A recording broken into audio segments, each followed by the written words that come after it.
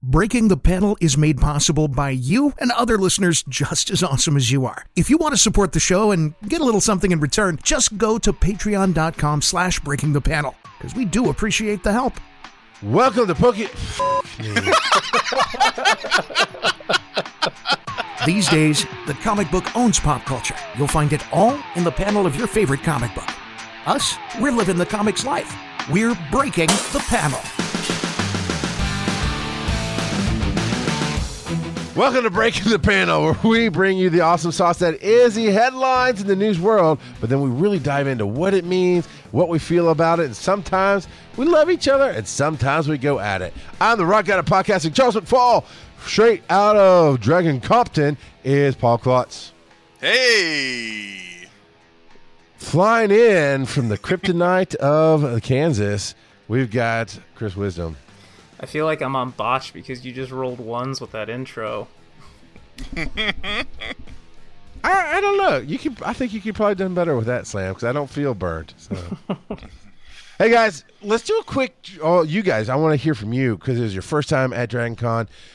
You know, as quick as we can, because we got a lot of great headlines to talk about and stuff. Klotz, I'll go to you, but what I'm asking for is a general wrap of your impression of Dragon Con and what you got from it. Wow. Well, absolute insanity. Dragon Con is the biggest con that you cannot possibly fathom if you haven't been there yet. I forget how many hotels it is. It's like 4 or 5, possibly more. Chock full of every variety of nerdity and geekdom and fandom. I spent most of the weekend down in the podcast track.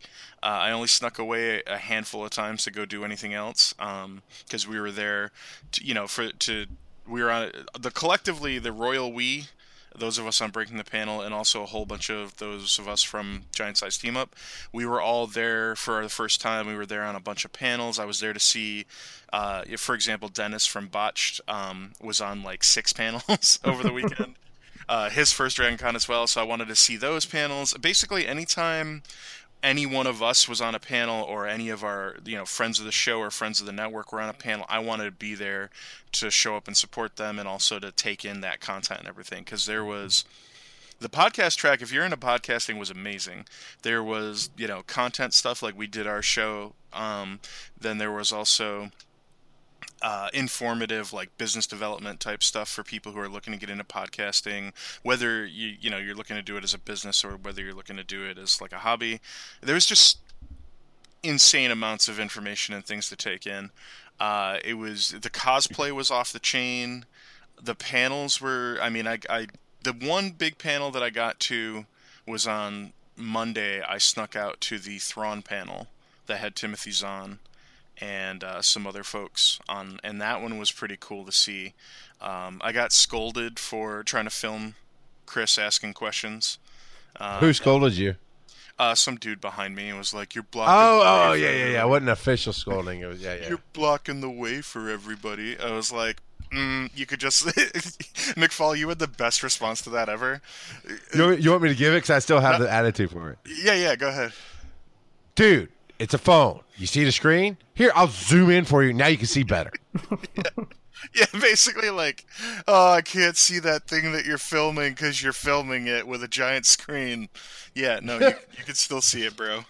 I was just trying to get the moment for Chris because I figured he'd appreciate it. And yeah, cool, man. You're a bro. Looking out for your bro. Yeah, but honestly, the big takeaway from Dragon Con was the first time that Charles, Chris, and I got to meet.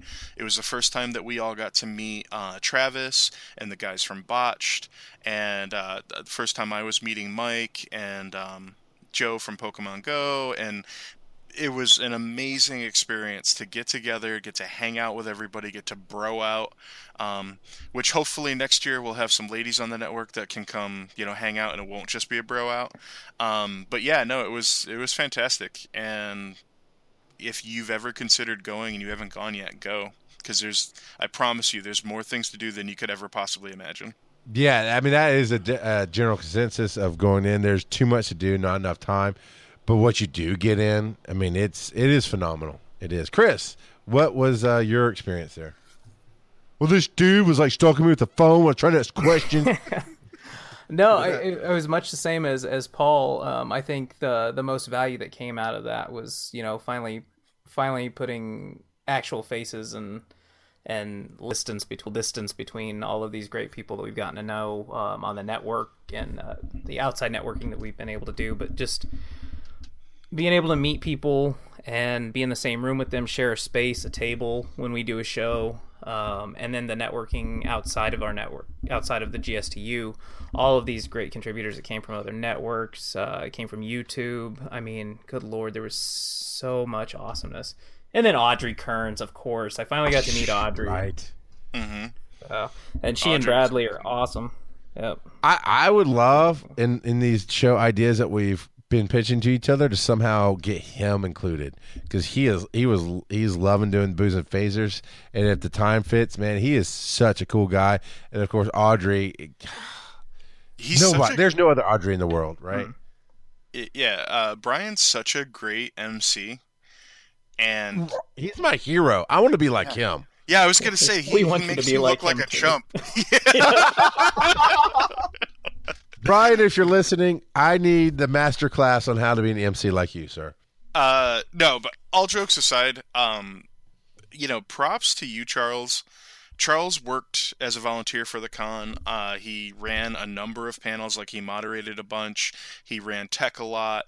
And on top of all the stuff we were doing collectively as a network and as our, being on our own panels and stuff, Charles and his family took most of the people who were there from the network into their home and put us up and made it possible for all this to happen. There was all kinds of logistics that went into it. The McFall family, definitely lifted us up and made the whole thing possible. So, a big thanks to Charles. But mostly Aaron. A medium thanks to Charles, and a huge thanks to the greatest of McFalls, Aaron, Charles's wife. I hate you guys a little bit for that. And she saw it too, you've been dubbed the greatest McFalls, just because I am. I'm like, well, you are, but they didn't even know that. I was pretty cool until you came along. So yeah. Anything you want to throw in there, Chris, before you get on? Your son was a pro too, Oakland, man. No better doorman at the age of 12. 12. Yeah, 12. Yeah, we shouldn't go into any further details about that. And I mean, okay, so partially there's no proof, and that's good. But as a father, there's no proof. I didn't get to see it. Aaron didn't get to see it, and it's not on the video. The video started after he did what he did. I was like, oh man, you don't understand the proudness we had. I would say this was a real moment when they were telling me what he did. And I thought, oh, did he really drop the F-bomb? Like, no. I was a little disappointed. Yeah. What we're dancing around is that Charles's son, Oakland, introduced Botched and got the whole crowd worked up. I mean, it was a one-liner, but he was like, are y'all ready to play some D&D? And, the whole crowd... speaking of which, the elephant in the room is that Botched are total rock stars, and they filled the podcast track room in Galleria 6 in the Hilton. They filled it to capacity. We had to turn people away, which is virtually unheard of for a show, going to an unknown show. I mean, they were entirely an unknown entity coming in this. 3 people in the room had heard of them. Besides the network guys. And they did not disappoint. They completely crushed their show. It was wild, drunken shenanigans, but they, I say that, it's wild, drunken shenanigans, but they still put on a really entertaining show. It wasn't just a complete shit show. It was no, actually it was the story, they made it through the story was funny. It was great. We got to see Phil wear many hats and a wig. And mysteriously have a Mario mustache for the show, and then 8 hours later be missing it, which we're very confused about, how he lost that in the middle of the night. Something about a bear. Yeah. But yeah, in any case, he didn't shave it. That's all he said. I didn't shave it. I was like, yeah, no, Botched completely slayed, and it was awesome. And I'm so excited for those guys. I'm proud of them, man. Yeah, absolutely, so amazing, man. So, and that's why they're not the shout out of the show, because I knew we'd ramble about them at the beginning. So, I'm still riding high on it. It's just an amazing experience. I love it. It's so much gratitude and inclusion, and I don't care how tired I get. It's just my favorite time of the year. My calendar year revolves around Dragon Con, and I love it. All right, on to not so good news. Star Wars 9 director steps down. So I pulled these headlines that you guys grabbed really in our chat. So I haven't had the chance to read this. What is going on here? What's happening? Well, officially from Disney, it's funny because, creative differences and blah blah blah seems almost like the exact same letter they sent out about the Han Solo movie.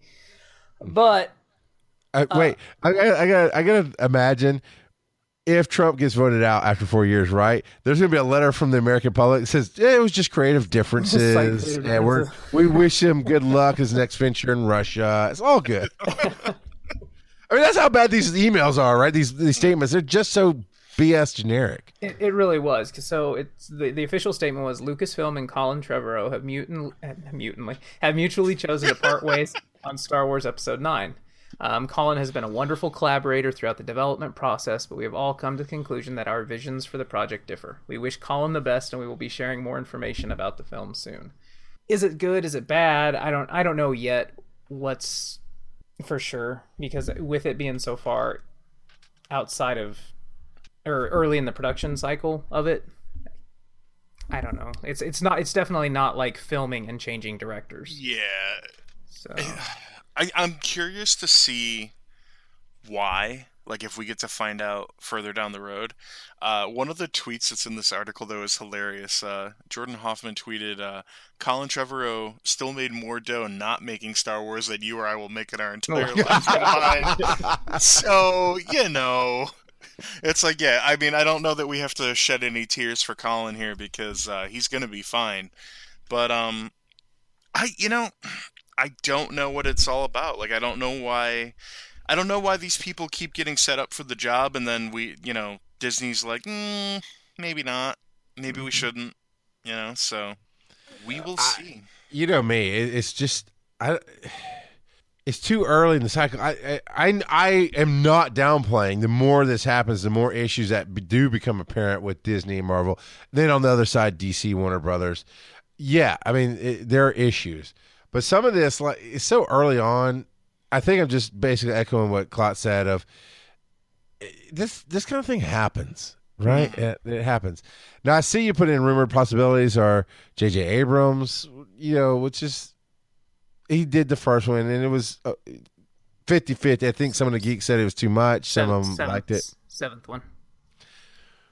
He did. I'm sorry. Okay, I'm just going to go ahead. Trilogy.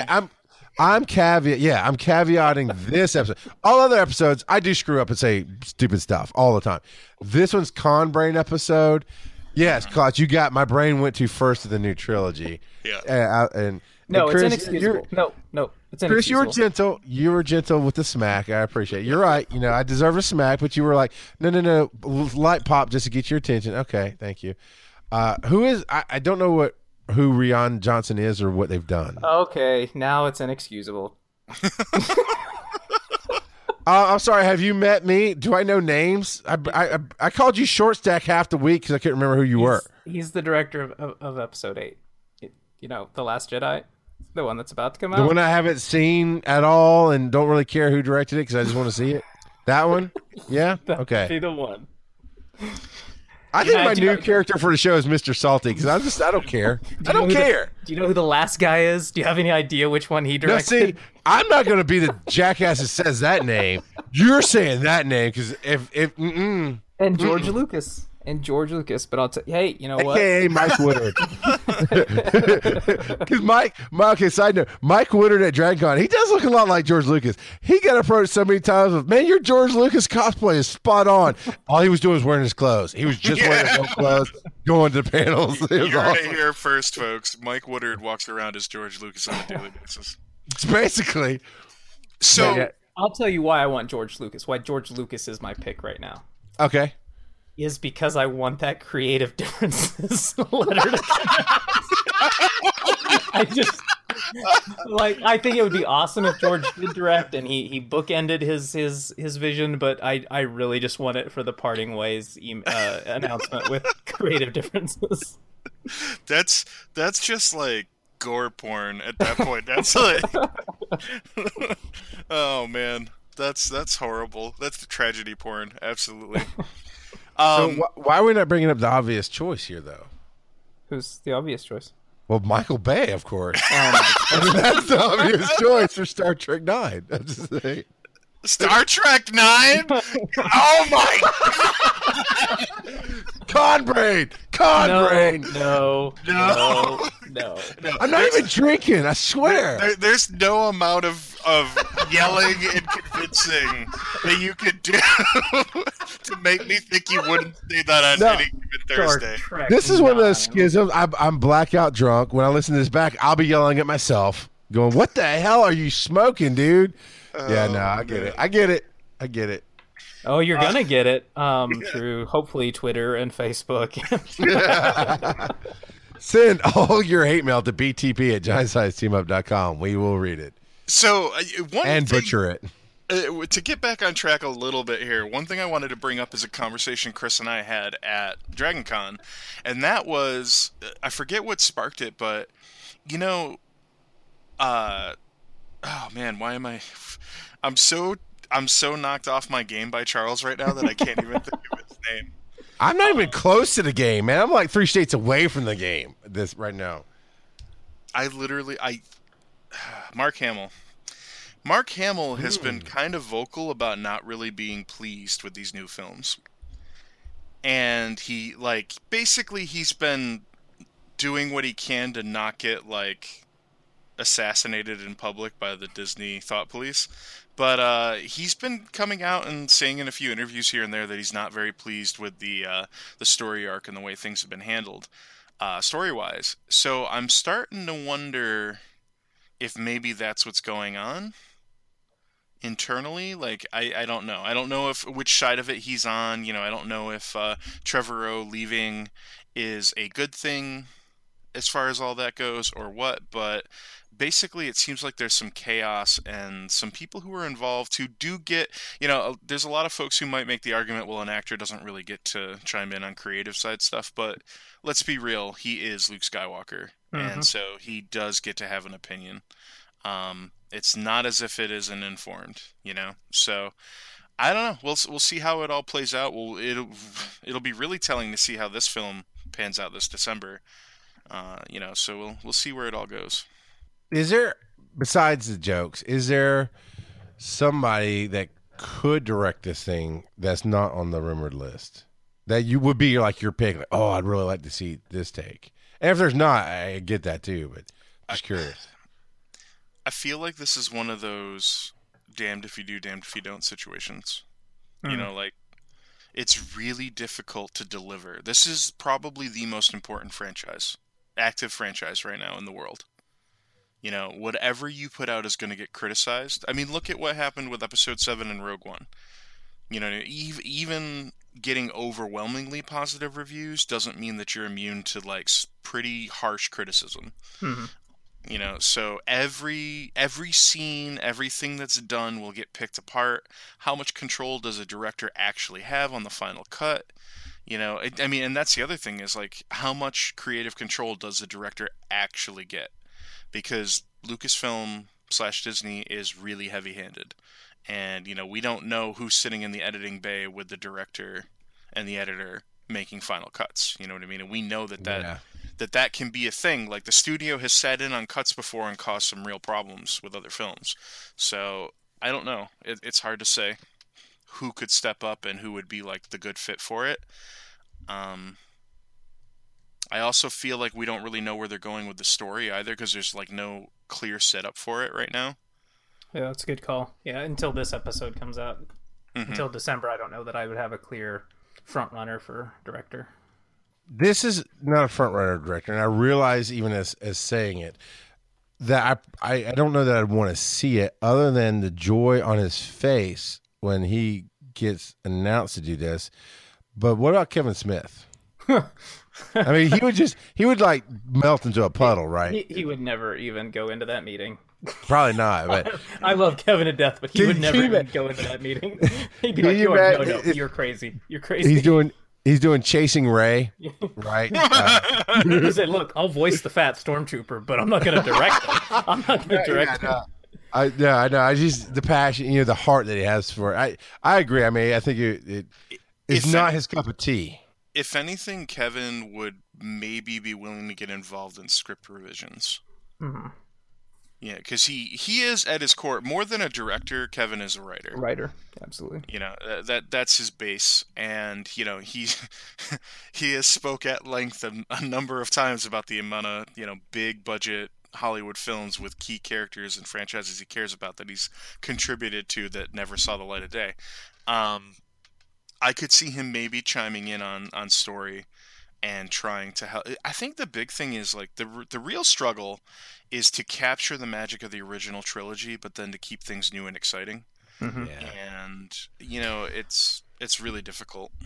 And I think if I'm gonna take an OT director to end this thing, I'm probably gonna lean to Kirsch, but that's assuming he's alive. But yeah, I would probably take Irvin Kershner. We could maybe get Ridley Scott so that he could just like tell episode 5 all over again.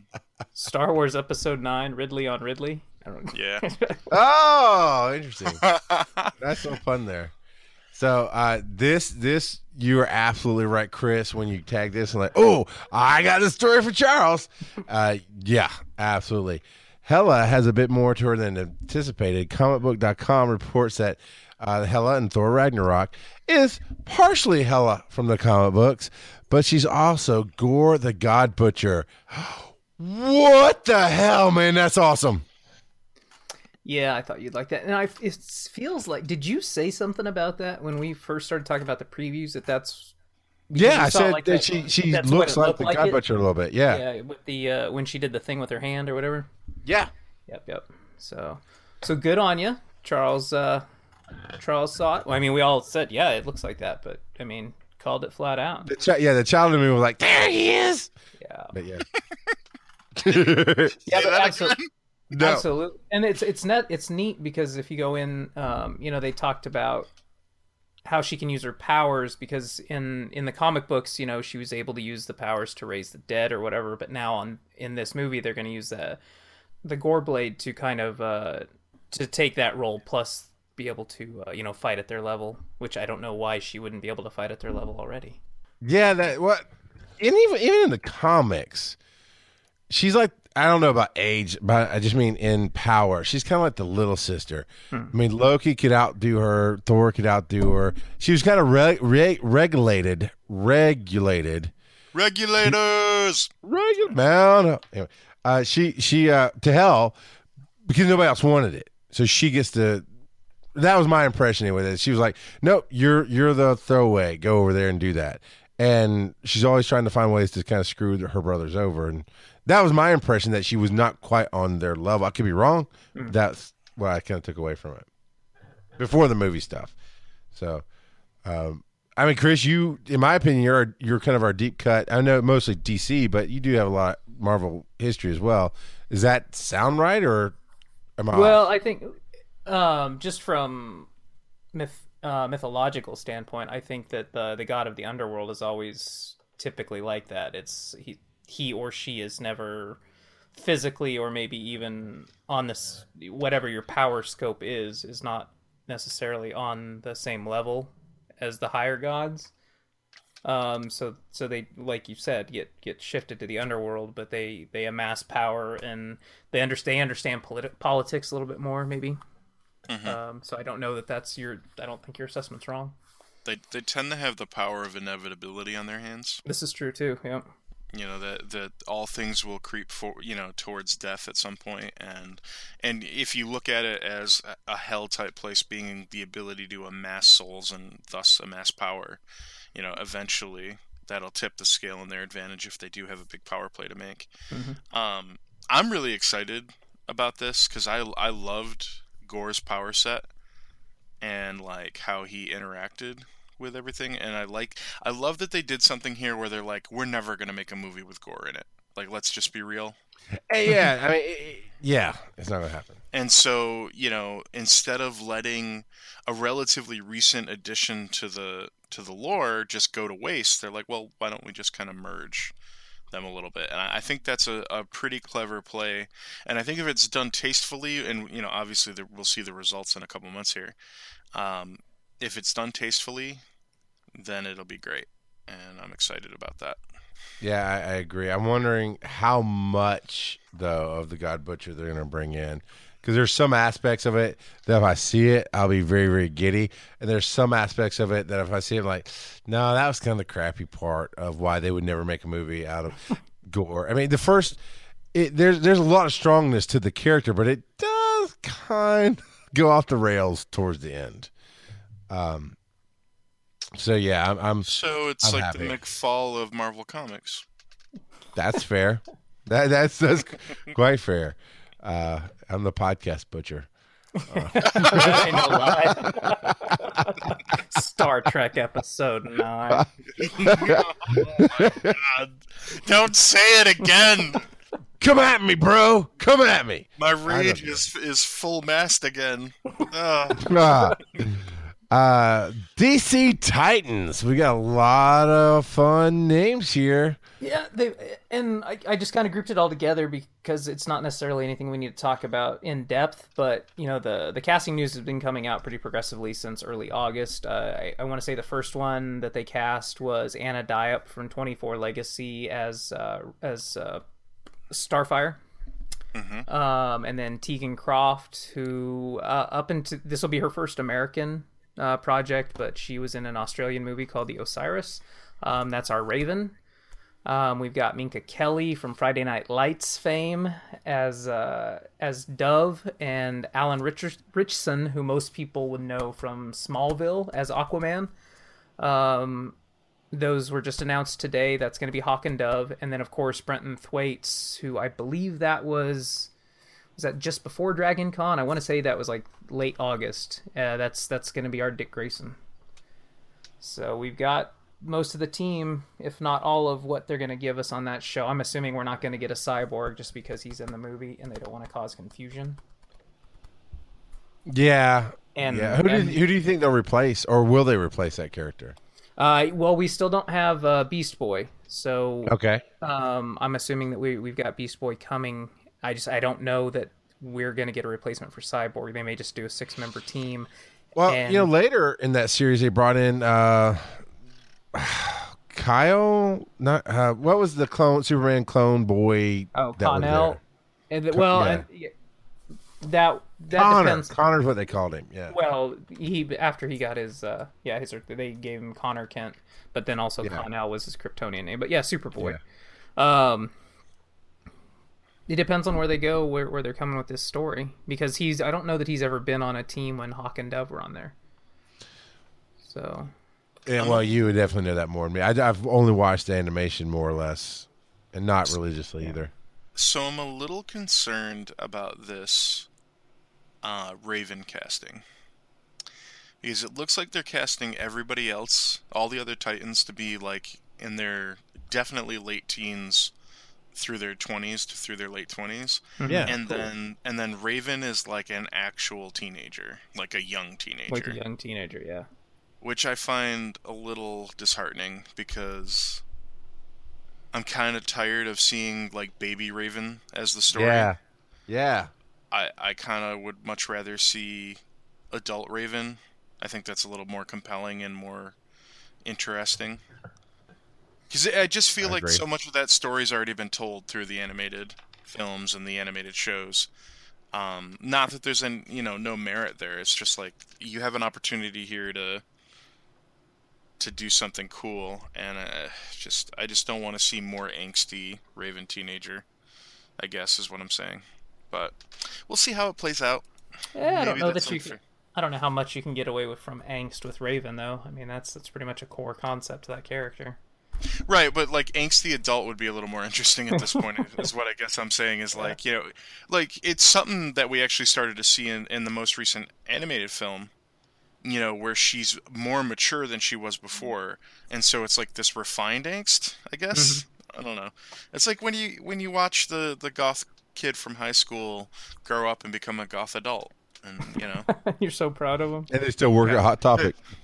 No, they get like a real job. They get like an office job, so they're like wearing a suit or a dress that's like, from the 20s or something, but they make it work. You know what I mean? Like if Wednesday Addams just, gets an office job. Yeah, no. Wednesday Addams.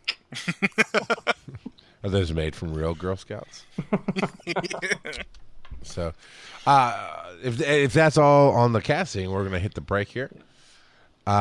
So before we hit the break, I happened to see this on Facebook. Clinton Alvord says, apparently every Star Wars movie will now come with a director and a backup. Yeah, that was cool. So you know how this goes. Stay tuned for the break. We'll be back afterwards with more awesome news and thoughts and everything else coming up next. All right, we are back and we're just showing. It's been that kind of day. So good. All right, and we're back, and we're just going to jump right in with some more awesome stuff going on right now. Before we get too far, I can't believe that we actually played an ad for that beer. That's crazy. That's crazy to me.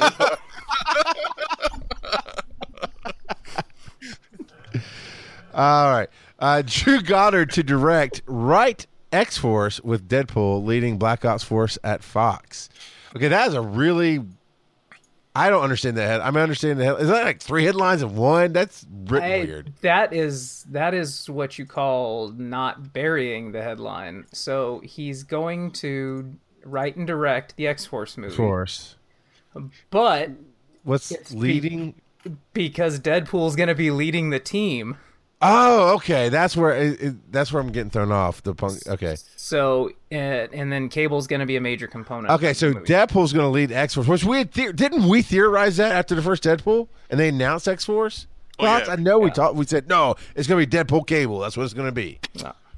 Well, yeah. I mean, that's classically the team it's led by either Deadpool or Cable or both. And it's silly if you think about it, because I this is still in the X universe, but it's ancillary to the X universe. But it's like they took a character and they gave him his own movie, right?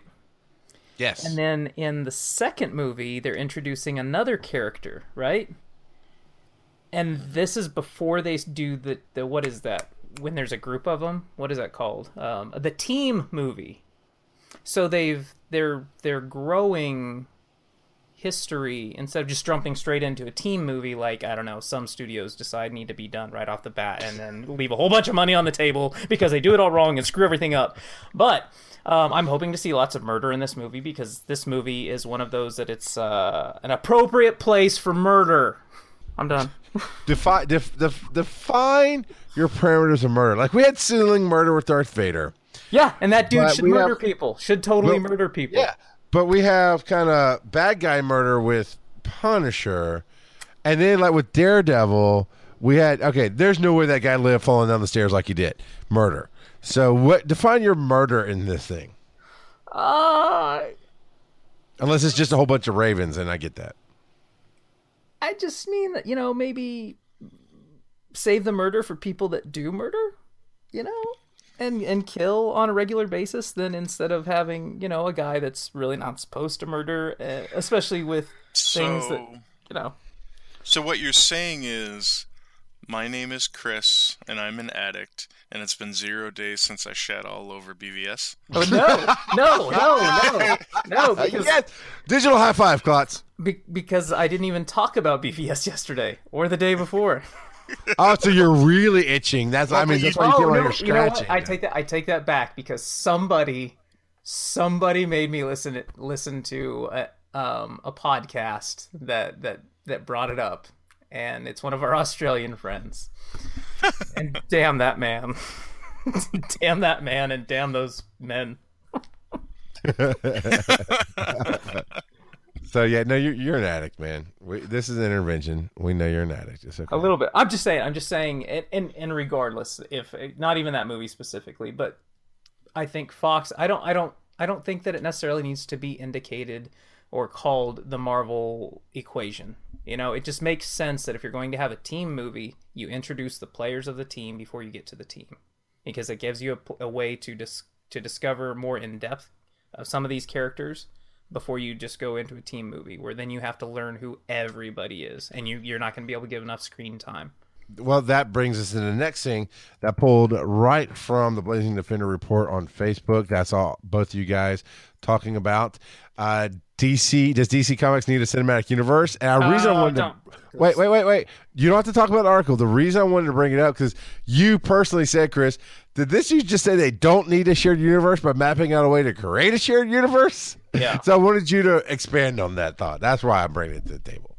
Well, I mean, it's just that this guy goes on, 400 words or whatever it is, talking about how DC doesn't need a shared universe, and this is why, and the why is a step-by-step on how they should create a shared universe. I got confused by his thesis and then his follow-through. So there's basically, what you're saying is because I don't want to take time to read it. That's why I have Chris Wisdom as a great friend. He just tells me what I need to know. Chris Wisdom, the Fox News of my life. Well, okay, so perfect example. Perfect example is if you want to have cast members crossover, that's fine, but it doesn't have to be an entire unified universe with specific rules and standards. It really doesn't have to be that way. It's like TV shows. Some shows are better with standalone episodes. These episodes run one after another with barely any reference to the previous episode. Then some shows carry a story in such a way that if you join in season 3, you're going to be completely lost.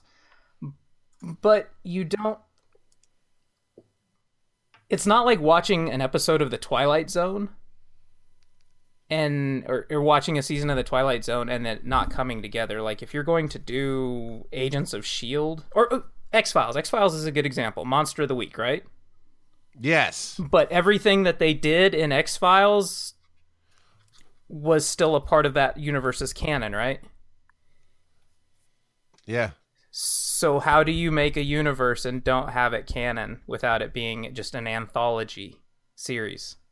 You see what I'm saying? Well, I get it that you don't have to have, if the guy doesn't want to have one major through storyline through all of it, that's fine, I guess. If you just want to do if little mini story arcs or something.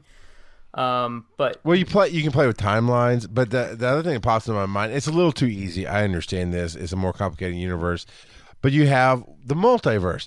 I just last night was watching Rick and Morty, and I was thinking again about how watching the intro is one of my favorite parts of that show, going, oh yeah, nothing's canon in this thing, because as soon as somebody dies or this happens, it doesn't matter to the next episode. You don't know which Rick and Morty you're watching. You never know. And it's a lot of fun that way. It's a little scattered, but could you Tales of the Multiverse and they cross over and do, I don't know. I feel like I'm getting convoluted here. Just now? It's one of the things my brain's like, just stop, man. I'm seasoned. Just stop. If his point is he really liked the Nolan verse and doesn't like what DCEU is doing right now, and he would be fine with the Nolan trilogy and then the Wonder Woman movie we got and then a different Superman, and they never meet, they're not interconnected in any way, shape, or form, that's fine. I can do that. I'm not saying they have to have a shared universe, but then don't turn around and say you can meet, but it doesn't have to have unified specific rules, because then that's weird. Then why have those characters cross over? Why not just have Wonder Woman stay in her universe and Batman stay in his, and never shall the two meet? Let's take it to the Berlanti verse. You know, the way they've done Supergirl, because she was on CBS first, they did the whole Earth whatever number, because I know I'm going to screw it up, thing. But shouldn't there be some version of Supergirl on our Earth as well? And shouldn't there be some version of Flash on their Earth? No, not necessarily, because you don't know you don't know what's different in that universe. Maybe in the Flash universe, she obviously never got out of the Phantom Zone, or maybe her ship was destroyed in the explosion. Okay, all right, something like that. It's and in her universe, perhaps the Barry Allen was never doused in chemicals and hit by lightning. I mean, that's because there's always something different in the universes, and maybe in those that's what's different. Yeah. So to that end, watching the Berlanti verse, they cross over. What happens in that moment, the characters remember, but there's no intertwined storyline like you're talking about. They go back to their own individual shows. Well, okay, mostly they go back to their own individual shows, and the stuff that happens on every show doesn't matter to the other characters. No, right? But they remember their interactions, and those interactions are now canon within those universes. But that's not the same as a shared storyline. I'm lost. How is that not a shared storyline? What those interactions do? Maybe I'm asking from a different wrong point of view. When I'm asking you, what's the difference? Then is so. And this is literally me asking the guys who know more about this stuff than I do. So we watch the DCEU movie, right? Mm-hmm. And it's storylines. I mean, everything that happened in Man of Steel was brought over. And I'm not trying to troll you. It's just the timeline was brought over to BVS. Now we know. Then it's brought over to Wonder Woman. And then it's going to be brought over to Justice League, and I imagine it's going to be brought over to Man of Steel too. But I mean, there's a tight storyline that works everywhere, as opposed to the Berlanti verse where they visit, they remember, but Arrow will go off on this whole tangent, and Flash will do this own thing with the Speed God, and it's not this tight thing that has to happen every movie and be reminded, yes, this happened. Is there not a difference? Because I kind of felt like there was, but I can see where there might not be. Well, you're talking about characters' individual storylines. So, you and me and Paul, we have a shared universe, and the things that happen within that shared universe are going to be true no matter whether you're talking to you, me, or Paul separately, correct? Yes. But you have your life in Atlanta, Paul has his life in New York, and I have my life in Kansas, right? And what happens here does not necessarily affect you in Atlanta or Paul in New York and any other combination thereof. Right. But everything that we establish that affects all three of us is true throughout. Okay. Because it affects all three of us. So anytime these characters come together, it's going to affect them in so much as that creates a canon point for all of them, a shared canonical point. Now, when Batman's back in Gotham, branding people so that they get targeted for murder in prison, that doesn't necessarily carry over to Wonder Woman, unless maybe she's like, hey, Bruce, that's not cool. You're not that guy. But, oh, wait, she doesn't say that. And maybe Clark Kent would do something if he wasn't too busy being scolded and told to cover the sports and, not just flying across the bay and stopping a dude from burning people and marking them for death. Whatever. Chris, I have this letter that I have to read to you about my feelings when you go into these drug-fueled rages. No, I think Klotz. I think I understand what he's saying. Is there anything you want to add to it, or change, or? No. Yeah. No, I get. You know what? The whole thing started with Chris going, "No, don't put that." Okay, you put it on the table. All right. I mean, lesson learned, right? But I did get an education, even though I'm tired and a little con-addled. Those thoughts would have come up anyway, and I get what you're absolutely saying, Chris, and it makes a lot more sense. And I hope that there's people out there. I hope we do reach an audience that's a range of hardcore fans to the newly minted, and we answered that for them as well, and irritated the piss out of the hardcore fans, and I apologize for that. All right, so my favorite headline of the day, but it does break our hearts. We reported a few episodes back that Disney's doing their own stream. They're taking all their Disney stuff, but they were still in talks with Netflix about keeping Marvel and Star Wars universes on Netflix. Well, they just yelled, "This is Sparta," and kicked Netflix into the pit. Right into the pit. I mean, and there's not much to talk about there. Well, they're coming out hard. They're coming out strong. It makes sense on a business marketing level. They're taking all their movies and going home. Now, I didn't read the full article, so I'm going to ask a question that might be obvious. Then we're really going to talk about what we really think is going to happen to Netflix. That's where this is going to go. But it specifically says in the link and in most of the article, they're taking their movies. What does this mean for the TV series that they've been creating with Netflix? Those will stay. Okay. I thought that might be indicating that, but I did not read it specifically in the At article. least for now, as far as we know. Yeah. I could see at some point it coming. They might. Okay, so just talking about these shows specifically, they might use it as a lead to bring business over to their streaming service. If you follow me. I do. I follow you. Because leaving something out on the main platforms to entice people to come over and jump on their new service is a good idea. Because you don't want to have everything completely on. You basically you want to. You don't want to be siloed, is what you're saying. Yeah. You don't want to. You absolutely want to diversify your portfolio if you're a business like theirs is. I think they know. I think they've seen the numbers at this point, and they're confident with this play. And so therefore they will definitely want to get people to come over to their new service and everything, but they'll definitely want to leave something out there to entice people over. So I think they've done the math and they know that they're going to be successful with their new service. But yeah, I think we'll probably see sorry, Chris, I'll let you go in just a second. No, I think we'll probably see a wrap up to a logical conclusion to the storyline anyways in the shows as they currently are. I don't think their plan is for them to run forever. So there's that. Go ahead, Chris. Sorry. No, I know you're fine. I would agree, but I don't think that. I at this point, I think even if that service was $60 a month with the content that they're going to be offering on this thing, I still think they're going to be making a ton of money. Mm-hmm. Especially if I'm assuming that what Netflix was doing, wasn't it same day DVD release was when those things were on Netflix as far as the movies? I believe so.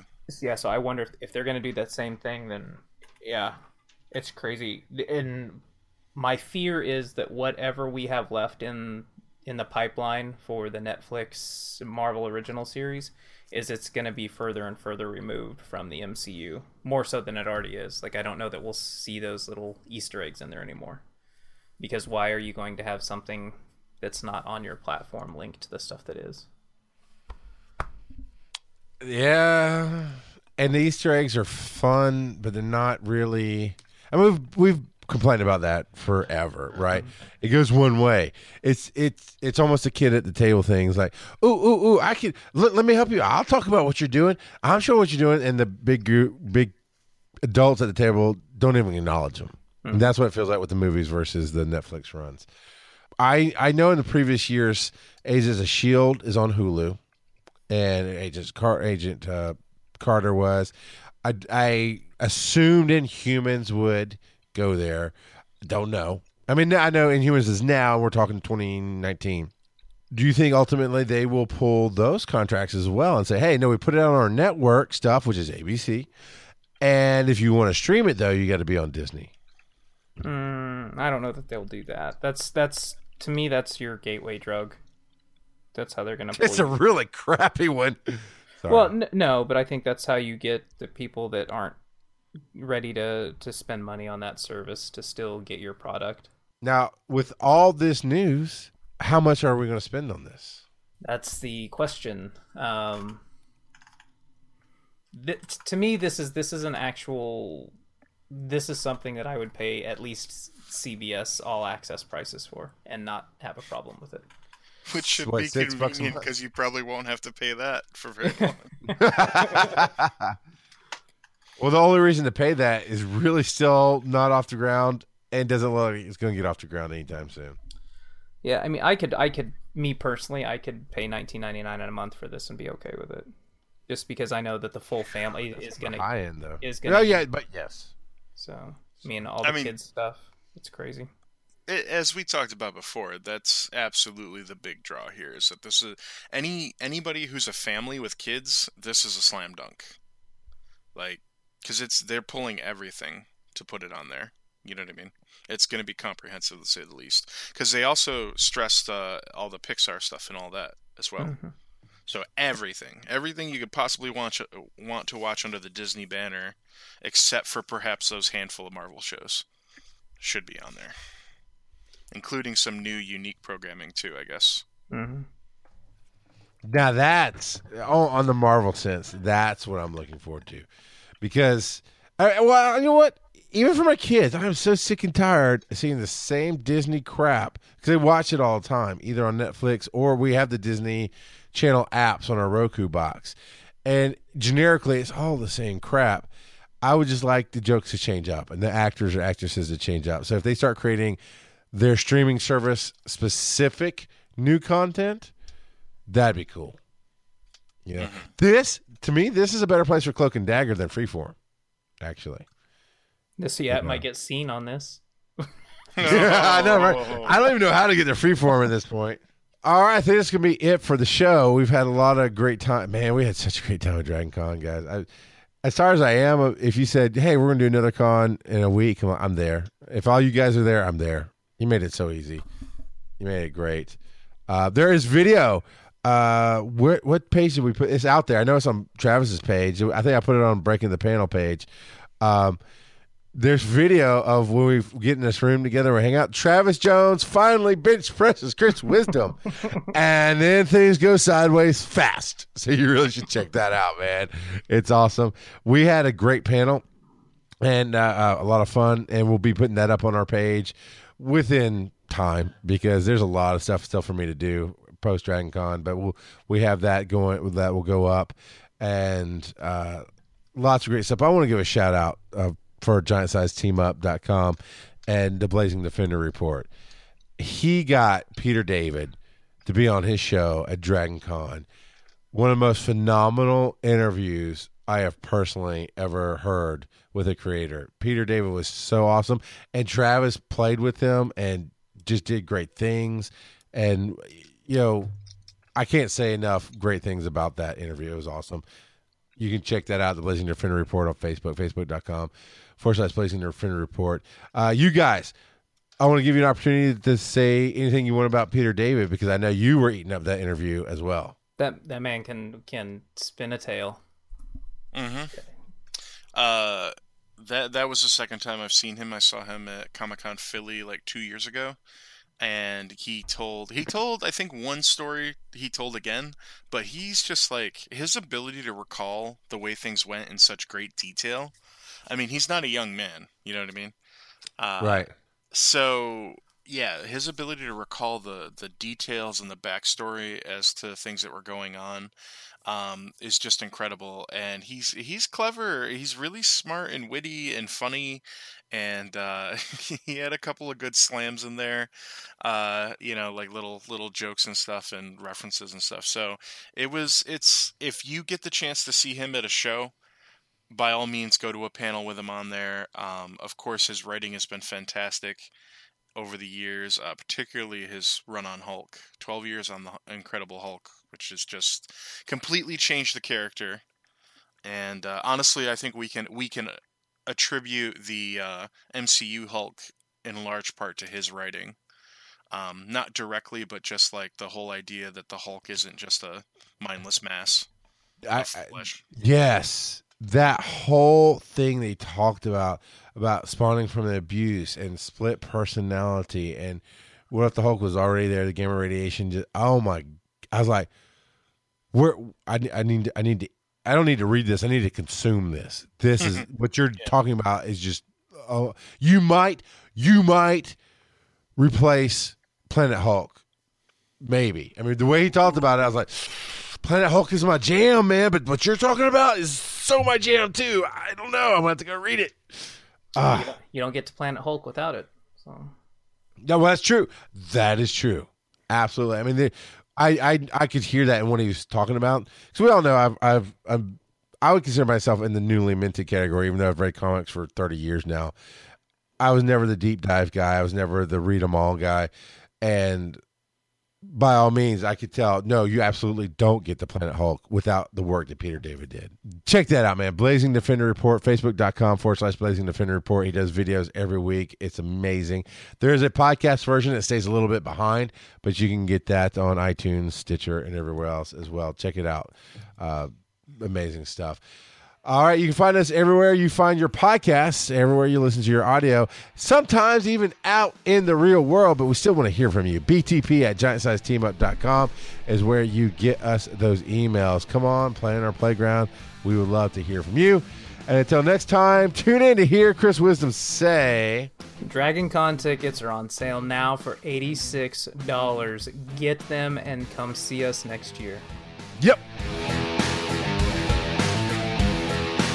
Breaking the Panel is the flagship podcast on the Giant Size Team Up Network. You can support the show at patreon.com/breakingthepanel, and you'll find more of our amazing podcasts at giantsizeteamup.com.